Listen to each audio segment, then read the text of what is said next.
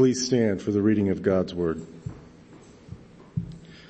Today's scripture will be Mark chapter 12, verses 1 through 12, which is on page 495 of the Bibles in the seatbacks. If you do not have a Bible, please accept the Bible in the seatback as a free gift from Northridge. Hear the word of the Lord. And he began to speak to them in parables. A man planted a vineyard and put a fence around it, and dug a pit for the winepress, and built a tower, and leased it to the tenants, and went into another country. When the season came, he sent a servant to the tenants to get from them some of the fruit of the vineyard. And they took him and beat him, and sent him away empty-handed. Again, he sent to them another servant, and they struck him on the head and treated him shamefully. And he sent another, and him they killed. And so with many others, some they beat, and some they killed. He had still one another, a beloved son.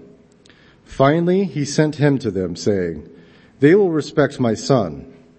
But those tenants said to one another, This is the heir. Come, let us kill him, and the inheritance will be ours. And they took him and killed him and threw him out to the vineyard. What will the owner of the vineyard do? He will come and destroy the tenants and give the vineyard to others. Have you not read this scripture? The stone that the builders rejected had become the cornerstone.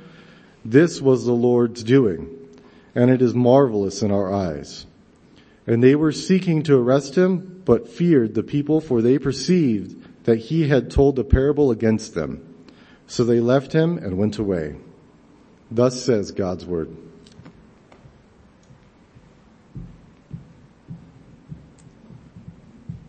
Let's pray. Father, we thank you for your word. We thank you for the truth that it presents to us. We thank you that it shows us that from before the foundation of the world, you had a plan to be glorified through a people who would be acquired through the sacrifice of your Son and made holy by the work of your Holy Spirit. And we thank you for that. God, we thank you that in this very room, there are some of those people. And God, we thank you that bad shepherds and bad vine dressers could not keep your work from being done. Lord, that all that which the world rejects is the thing upon which you build and make the chief, the cornerstone of your house. And so we thank you for that. Lord, we pray that you would do a holy work in us to cause our hearts to be receptive to your word. We pray that we would not only hear, but that we would apply, and that we would allow our lives to be conformed to what your word presents to us. Lord, I pray for myself that you would make me an able vessel to be able to present your word in all of its truth and holiness and power and majesty before your people. And that, God, I would not get in the way of that. And that at the end of this message, God, that you would be glorified in the saving of sinners, and that you would be glorified in the worship of saints, and that you would be glorified in the proclamation of your word. And we ask all this in Jesus' name we pray. Amen. You can be seated.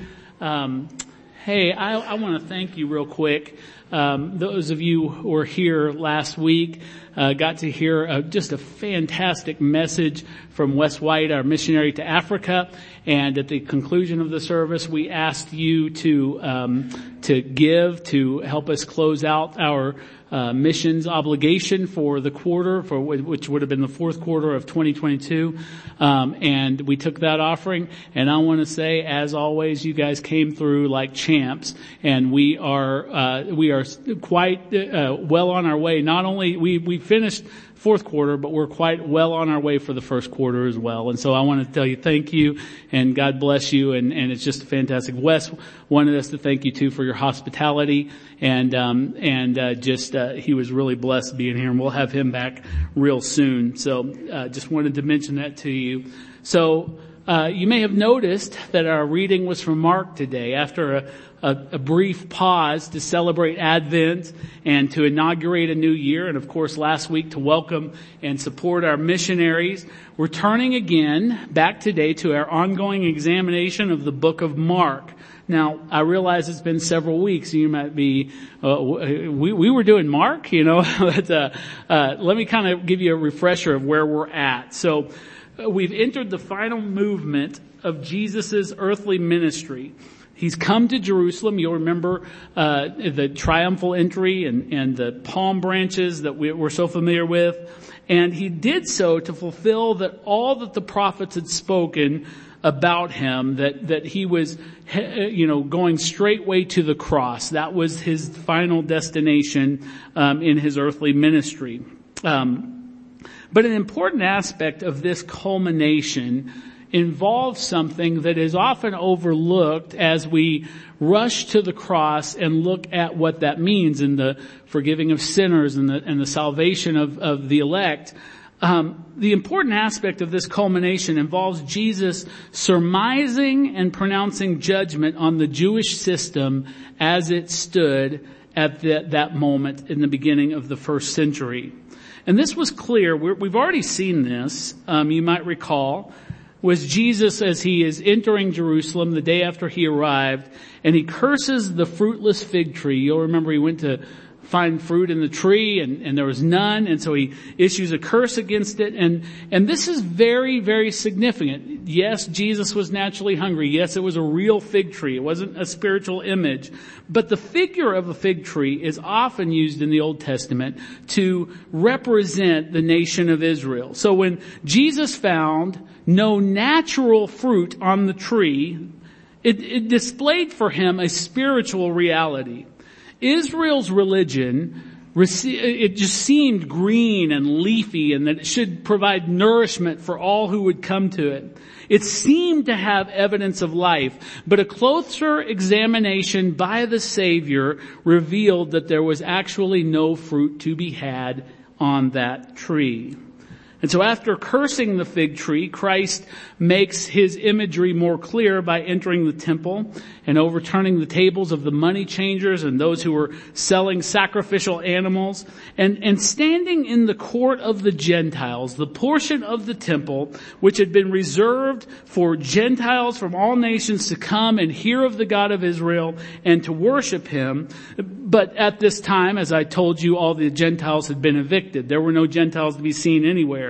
And Jesus stands in that place and he says, "Is it not written, my house shall be called a house of prayer for who? For all the nations.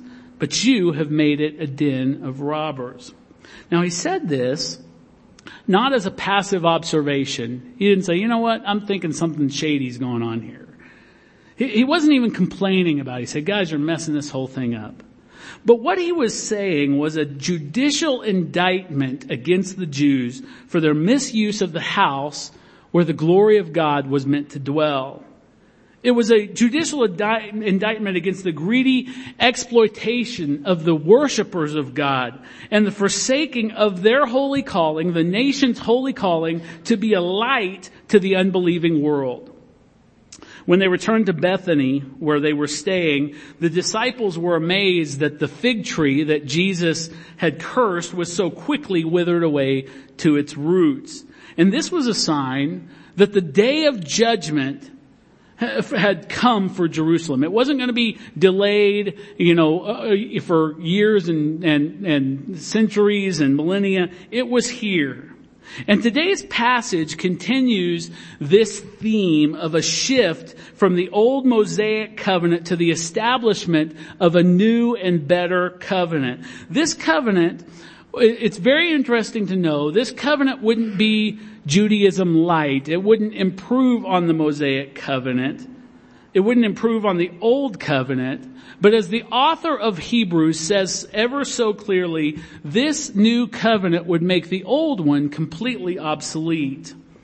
It would, it would be replaced, the old covenant would be replaced by a new covenant where God's grace would be accessible to all through faith. And part of replacing the old covenant required holding those accountable who had so mishandled the original covenant, and in so doing they had misrepresented the God who had revealed his holiness in making a covenant with sinners in the first place. In the final week before Jesus' crucifixion, Jesus depicted this accountability. In other words, the fact that now the Jews, and more particularly their leaders, would be held accountable in a series of parables. Now, Matthew, in his gospel, gives us 5 separate principles, or parables rather, on the same theme. But and you can find those in Matthew 24 and 25. They're from the same time period, this final week of Jesus' life. Mark and Luke only record the one parable that we had read to us today.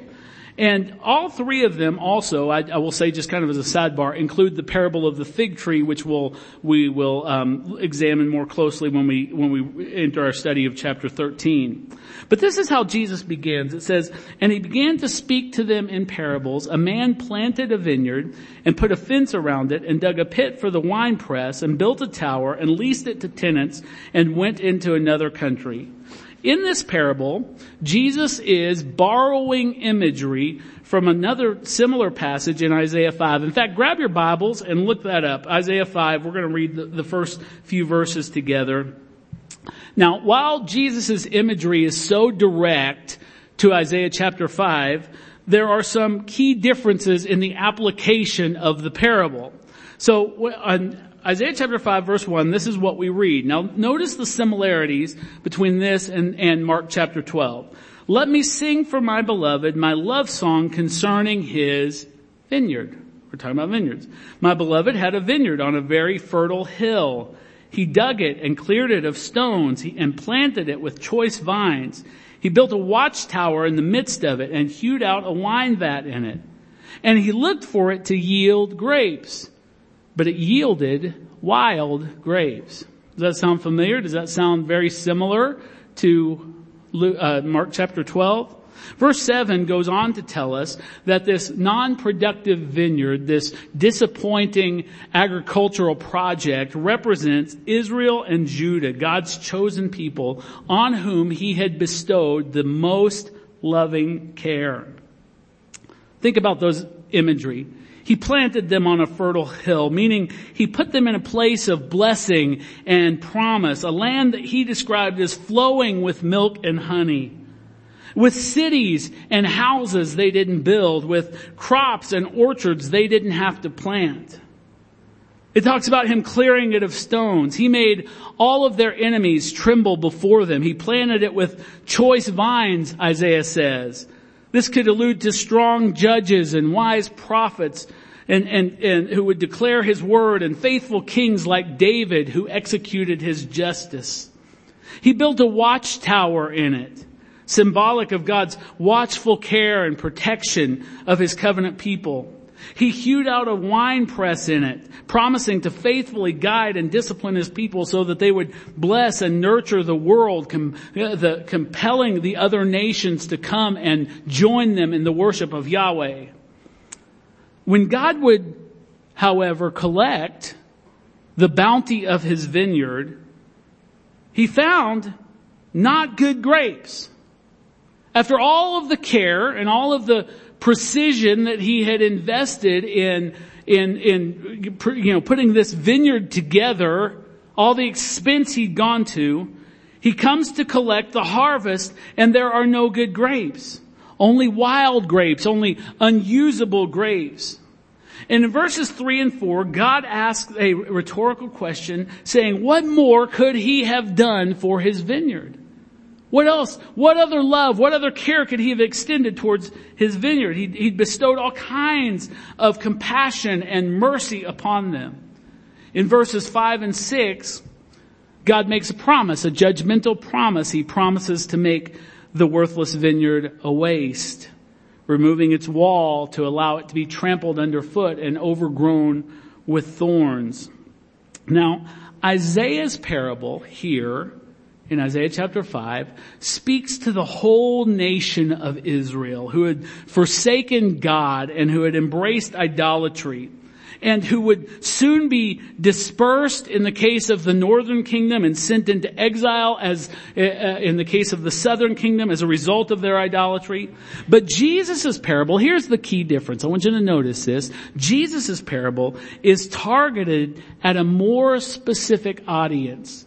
He is not talking here about the vineyard as a whole, but he says in his parable that the vineyard is leased out to tenants. In other words, God, the owner of the vineyard, has entrusted his vineyard to others to produce for him a crop.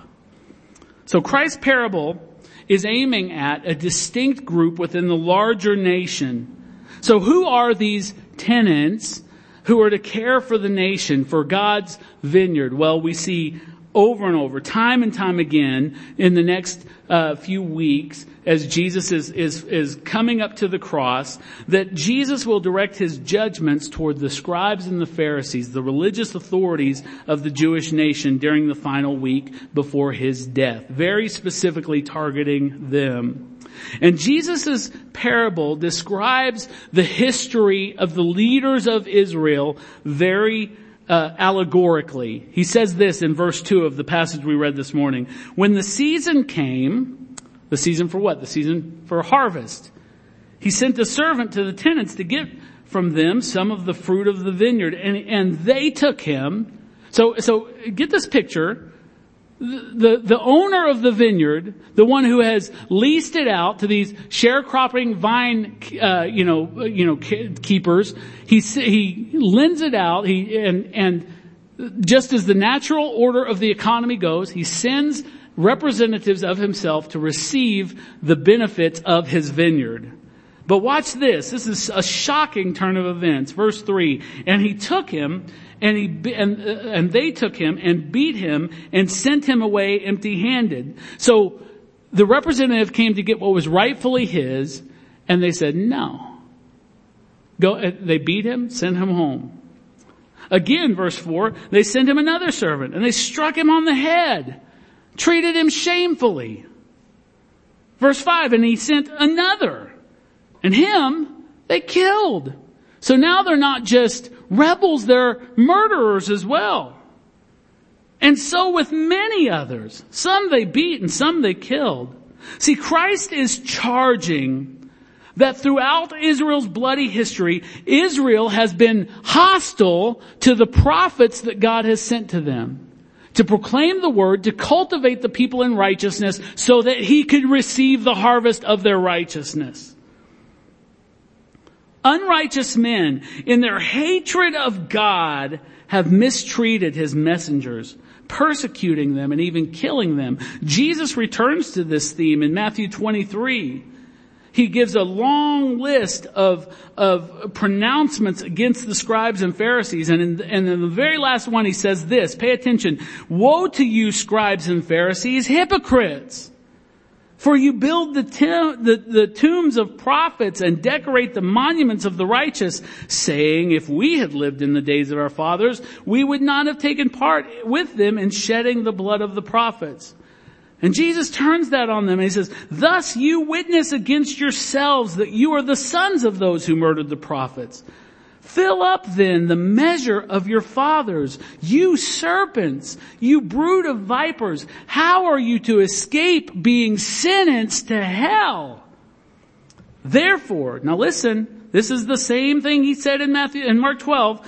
Therefore I send you prophets and wise men and scribes, some of whom you will kill and crucify, some you will flog in your synagogues and persecute from town to town, so that on you may come all the righteous blood shed on earth.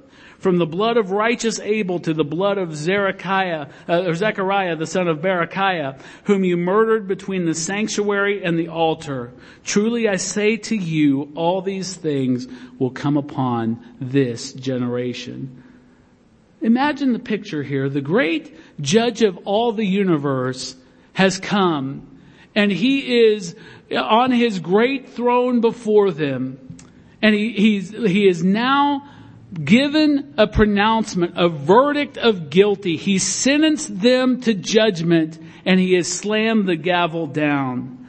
Jesus, as a holy, righteous, and just judge, is pronouncing a sentence on the shepherds of his people, those who were entrusted with caring for God's flock. They've been derelict in their duty. Jesus had said earlier in Matthew 23 that they tied up heavy burdens on people, that they themselves were not willing to move with their littlest finger. God will have a people prepared for him, and these priests and these scribes would rather wrangle over minutia than declare God's glory and his righteousness to the people. In Jesus' parable, the vineyard doesn't belong to the tenants. Let that sink in. The vineyard does not belong to the tenants. You think, well, obviously. But how often do we think that this is our church? This is going to function the way we want it to, by our desires and preferences and things like that. And yet, though they are not the owner, they routinely refuse to give him what belongs to him, even abusing and murdering the appointed messengers that he sends. And truly, this seems like an absurd story, doesn't it? I mean, it really does. The guy just wants his grapes, and all the messengers he sends wind up getting beat up or killed. It sounds like a Netflix true crime documentary. Don't pretend like you don't watch those. But the point is that these tenants are thoroughly evil. Now, why does that matter? They're rebels and murderers because they represent the guys that are proclaiming holiness and telling people how to live unto God's righteousness. And Jesus lifts the mask off of them and says, look, it's a Scooby-Doo moment. These are the most evil people around you. Jesus pulls no punches in portraying the leaders of the people as bloodthirsty, self-absorbed men. There is no olive branch offered to these wicked shepherds. Jesus then escalates his parabolic accusation against them. He says in verse 6, he's still going on with his parable. The owner of the vineyard had still one other, a beloved son. And finally, he sent him to them saying, they will respect my son. But those tenants said to one another, this is the heir. Come, let's kill him, and the inheritance will be ours. And they took him and killed him and threw him out of the vineyard. Now, Jesus' message is absolutely clear. If these tenants did not treat the messengers righteously, they are going to have total contempt for the son of the owner. Some commentators believe that Jesus is implying that in seeing that the son had arrived, that the owner did not come himself, but the son had arrived, the tenants may have assumed that the owner was dead. Then because the owner was dead, in their assumption, their greedy, rebellious hands can now seize what was his as their very own. All they got to do is destroy the son, and then it can all be theirs. Jesus is telling those listening that by rejecting God's prophets and by their wicked plans to put even him to death, which they were plotting to do right at that very moment, they are acting as though God is dead. That's not a good posture to take, is it? It's not a good assumption for us when we do what we want to do, when we pursue our own course of action and give way to our lust, to do so with even a theoretical assumption that God is dead. And you might say, come on, Mark, we would never ever say that God is dead. Well, sometimes we act as though God is dead when we say, surely God doesn't see this, or surely God understands how hard my life is. We're acting like God is dead. But Christ's conclusion to this covenantal parable emphasizes the fact that the owner of the vineyard is very, very much alive. And that not only is he alive, he is fully just. Verse 9, what will the owner of the vineyard do? He will come and destroy the tenants and give the vineyard to others. First, Jesus sentences these unrepentant men to destruction and damnation. Next, he tells them that what they treasure, what they are fighting to keep, will be given to others who are better than them. What Christ tells them next brings crystal clarity. It brings crystal clarity to anyone who had doubted his meaning. He looks them in the eyes at the conclusion of his parable, and he quotes for them Psalm 118, 22, and 23. And he says in verse 10, have you not read this scripture? The stone that the builders rejected has become the cornerstone. This was the Lord's doing, and it is marvelous in our eyes. At the time of Christ's life, this passage in Psalm 118 was already accepted by everyone as referring to the Messiah. And Jesus was saying that he himself was the foundation of what God was building in the redemption of sinners. The scribes were the architects who had rejected God's plans, God's tools, God's materials in favor of their own prejudices, their own desires, their own interpretations. They put all their hope in their ceremonies and rituals and sacrifices instead of the grace and mercy of God. Though they were to be a light to the Gentiles, the Gentile nation that occupied them, Rome, and the many more that surrounded them, they segregated themselves and withheld the truth of God from any who sought for it. More than that, as so often with sinful humanity, they desired quick military solutions that they might dance in the blood of their persecutors. They wanted a political leader who would lead their nation back to the glory days of David and Solomon. They wanted, if they were honest, to be able to now oppress their oppressors.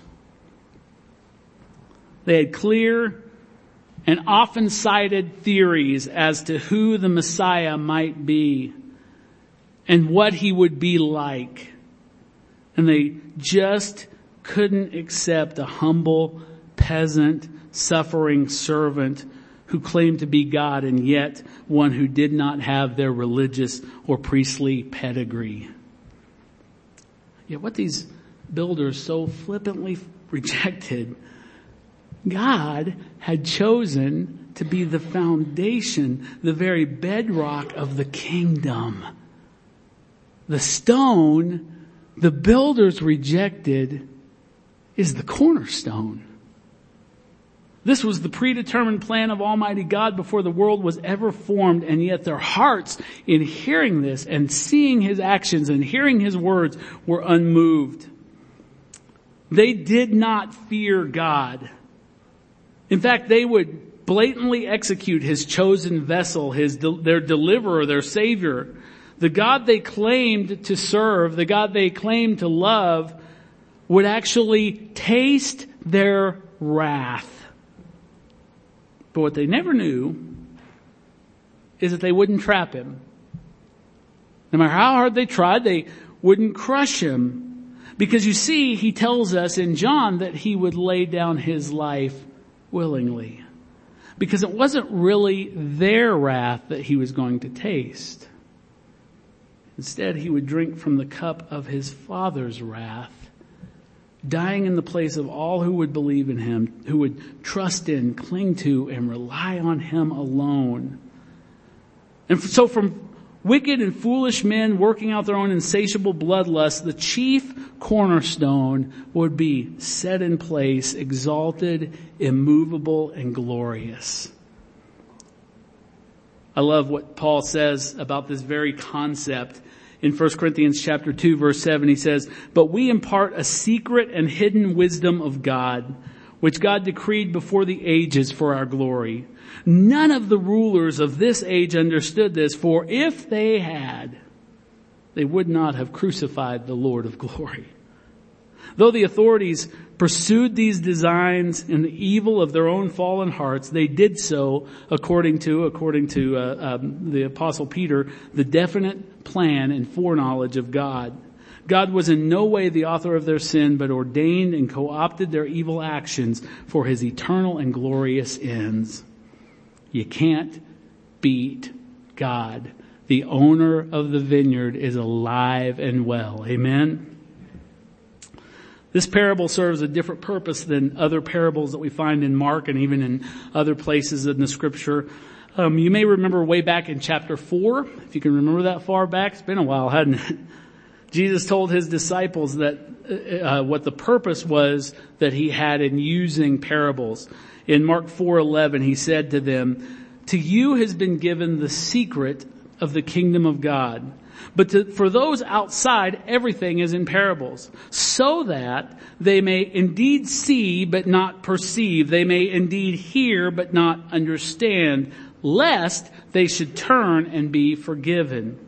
Jesus used parables to give understanding of kingdom truths to those who were predestined to believe, but to conceal them from those who, in their rejection of Christ, were doomed to perish forever. But this particular parable stands kind of apart from that in that it serves another purpose. See, Christ never intended the meaning of this parable to be shrouded in mystery, because we read in this passage that they perceived, and might I add they perceived rightly, that he had told the parable against them. Yet in their fear of those that had been hearing him gladly there in the courts of the temple, they slinked away to await a more convenient time to take him. What they didn't do, in the light of these pronouncements by the king, they didn't acknowledge the truth of what he said. They didn't repent of their sins, and they did not believe in him. After hearing this parable and knowing it was about them, they proceeded with their vile plans, vindicating the holy foresight of their enemy. In other words, they were saying, Jesus is right. He said, we're the tenants who are going to put to death the son. Well, let's get to it. Let's put him to death. Even they could not avoid by their own choices God's will in being glorified through the death of his son. And this is why, if I could just add this is really just a sidebar. I don't know, because I can't know, I don't pretend to know. I'm not a prophet or a seer. But I don't know where everyone is this morning. I don't know what you came in here, what the condition of your soul is in this morning. I have no idea. I have no way of knowing. But I want to urge you, in the light of Jesus's wisdom, his foresight, his, just the things that he's showing of who he is in this parable, I'm going to urge you with all that is in me to repent even now. I'm not talking about, as I often say, saying a prayer and walking an aisle. I'm talking about surrendering your life and letting Jesus be the Lord. That's a Bible word that means the boss, to be in charge, to be the king, to be the sovereign over your life. And that comes through repentance. Will you sit there this morning and hear that God has made Christ the cornerstone, the very foundation of everything he's building, and yet have the gall to resist him? If you do, I don't know what to tell you. How will you be saved? How will you ever be saved? If only some of you understood that even now you are dangling over hell and eternal darkness by only a spider's web, as Jonathan Edwards said. That you would wake up and repent of your sins, repent of your self-absorption and your trust in your own wisdom and devices, and place yourself dependently and only in Christ. But as I said, that while some of you, I hope, will really seriously consider those words, I feel like the writer of Hebrews, better things for the rest of you. Those of you who have trusted in the cornerstone alone, how else can we apply this message this morning? Perhaps we can apply it by realizing in how many ways Jesus is in fact the cornerstone of all that Christ is building. The battle cry of the Reformation, Solus Christus, Christ alone. He is the foundation of our faith. He is the foundation of our hope. He is the foundation of our life. Christ had levied a verdict at the religious authorities who had failed to properly represent God. But now we have no need to depend on any such earthly mediators. We don't need church councils. We don't need popes. We don't need priests. We don't need additional holy books. We don't need any of that. Because Christ himself is our great and eternal high priest. And you could not have a better one. Just because this is often misunderstood, let me tell you something. I may have the grace of God upon my life to be your teacher. I am not your priest. I do not mediate between you and God. Only Christ does that. Only Jesus can do that. And I'm glad, because I would do a lousy job. You would want your money back if I was mediating between you and Jesus. But more than that, we've been given the Holy Spirit, John tells us in 1 John, as our teacher to guide us into all truth. And more than that, right now, as you're sitting there not giving a second thought to this, Jesus Christ is seated in the heavens at the right hand of the Father, and guess what he's doing? He's interceding for you. He's praying for you. So when all man-made mediators and corrupt shepherds fail, you have nothing to fear, because you have a great high priest. You have the Spirit of the eternal God living within you. And you have the Son of God praying and interceding for you night and day before the face of his Father. Your name is being called out before God right now. And that ought to shake you with awe to realize that. More than that, Israel was a natural nation. It was an ethnic populace. It was made up of both wicked and righteous people, just like all nations are. But the cornerstone, Christ himself, has established us, those who believe in him, as a chosen race, as a royal priesthood, as a holy nation, as a people for his own possession. And for what purpose? That we may proclaim the excellencies of him who called us out of darkness and into his marvelous light. God has made you a holy nation so that you can spend your days and your eternity worshiping him. What better purpose could you have in your life? What better purpose could you have in your life? We are a nation that will not pass away or fall, because Christ has decreed it to be so. Let us live in the comfort that God is building on the chief cornerstone, that though the world reject him, he is set in place, never to be moved. He is, as Daniel saw him in the vision, he is the rock that is cut out without stones. It becomes a mountain that fills, cut out without hands. It becomes a mountain that fills the whole earth. This is that cornerstone. This is the one. Would you stand with me?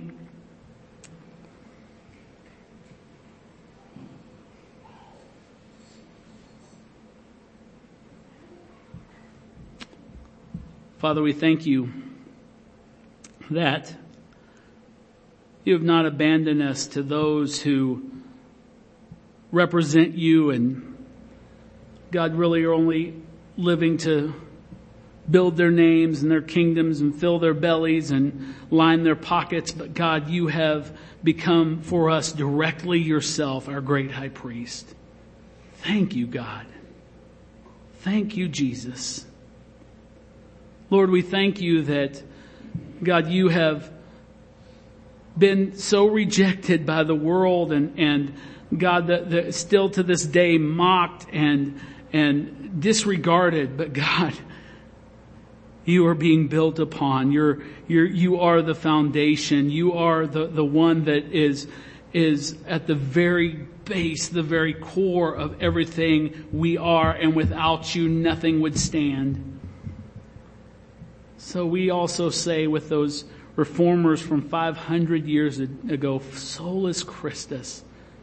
We need no priest. We need Jesus. We need no ceremony or ritual. We need Jesus. We need no other holy book to be written out of the mind of man. We need Jesus and His Word. And we thank you for this, Jesus. God, help us to live as those who daily repent, who live as those who are built on the stone that the builders rejected. And God, help us to walk in holiness and just an awareness of who you are and your call on our lives to be holy and to be dependent upon you, God. And God, even this morning, call sinners to believe in you, even in this group, Lord. Call them to believe in you and trust you, to cling to you, to rely on you, God, to put away all else, all silly idols that are passing away. We thank you for this. In Jesus' name, amen. If I could have our communion workers come and assist me, we will prepare for the offering of the bread and the wine representing the body and blood of Christ. And I want you to remember, as we talked about at the beginning of this message, that Christ has done away with the old covenant. And given us one built on, as Hebrews says, better promises. And this is so symbolic of that covenant. It reminds us that through the breaking of the body of Christ, we will not be ultimately broken. Through the spilling of His blood, the stain of His blood makes us clean. And that is enough for any of us to worship if we're truly following Christ. And so I want to just invite those of you who have become followers of Jesus Christ and have placed all of your trust in Him, holding nothing back. I want to just invite you to come and receive the elements, and we will go back to our seats and take them. But I also want to remind you, if you are not a believer, we cannot stress this enough. Just remain where you are. This would have no meaning to you whatsoever. It's not beneficial to you. It would be worthless. And even the Bible says in 1 Corinthians 11, it could even result in condemnation for you to, with great contempt, take the body and blood of Jesus Christ without having a renewed heart, being born again. But we also want you to know that we are praying for you. We're praying that soon you will place your trust in Christ and believe in Him and receive all the benefits of His power and resurrection and forgiveness and salvation. And so, but for the rest of you, go ahead and come and receive the elements, and we will take them together in just a moment. The Apostle Paul writes for us, "For I received from the Lord what I also delivered to you, that the Lord Jesus, on the night when He was betrayed, took bread, and when He had given thanks, He broke it, and He said, 'This is my body, which is for you. Do this in remembrance of me.'" Let's partake of the bread together.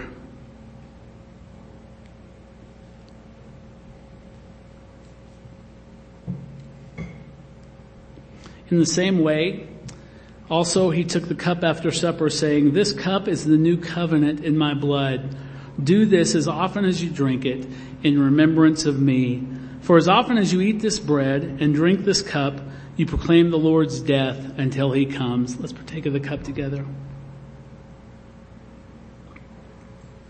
Now let's give thanks as those who are redeemed from the curse. Father, we thank you for the gift of Jesus, that Jesus was sufficient, that His holy life was enough to, when laid down, regard us as perfect in your eyes. As you made him who knew no sin to become sin for us, that in him we might become the righteousness of God. For this, may eternal praise be found on our lips. May our hearts burn with passion and gratitude for the God who has redeemed us from the curse of sin and death.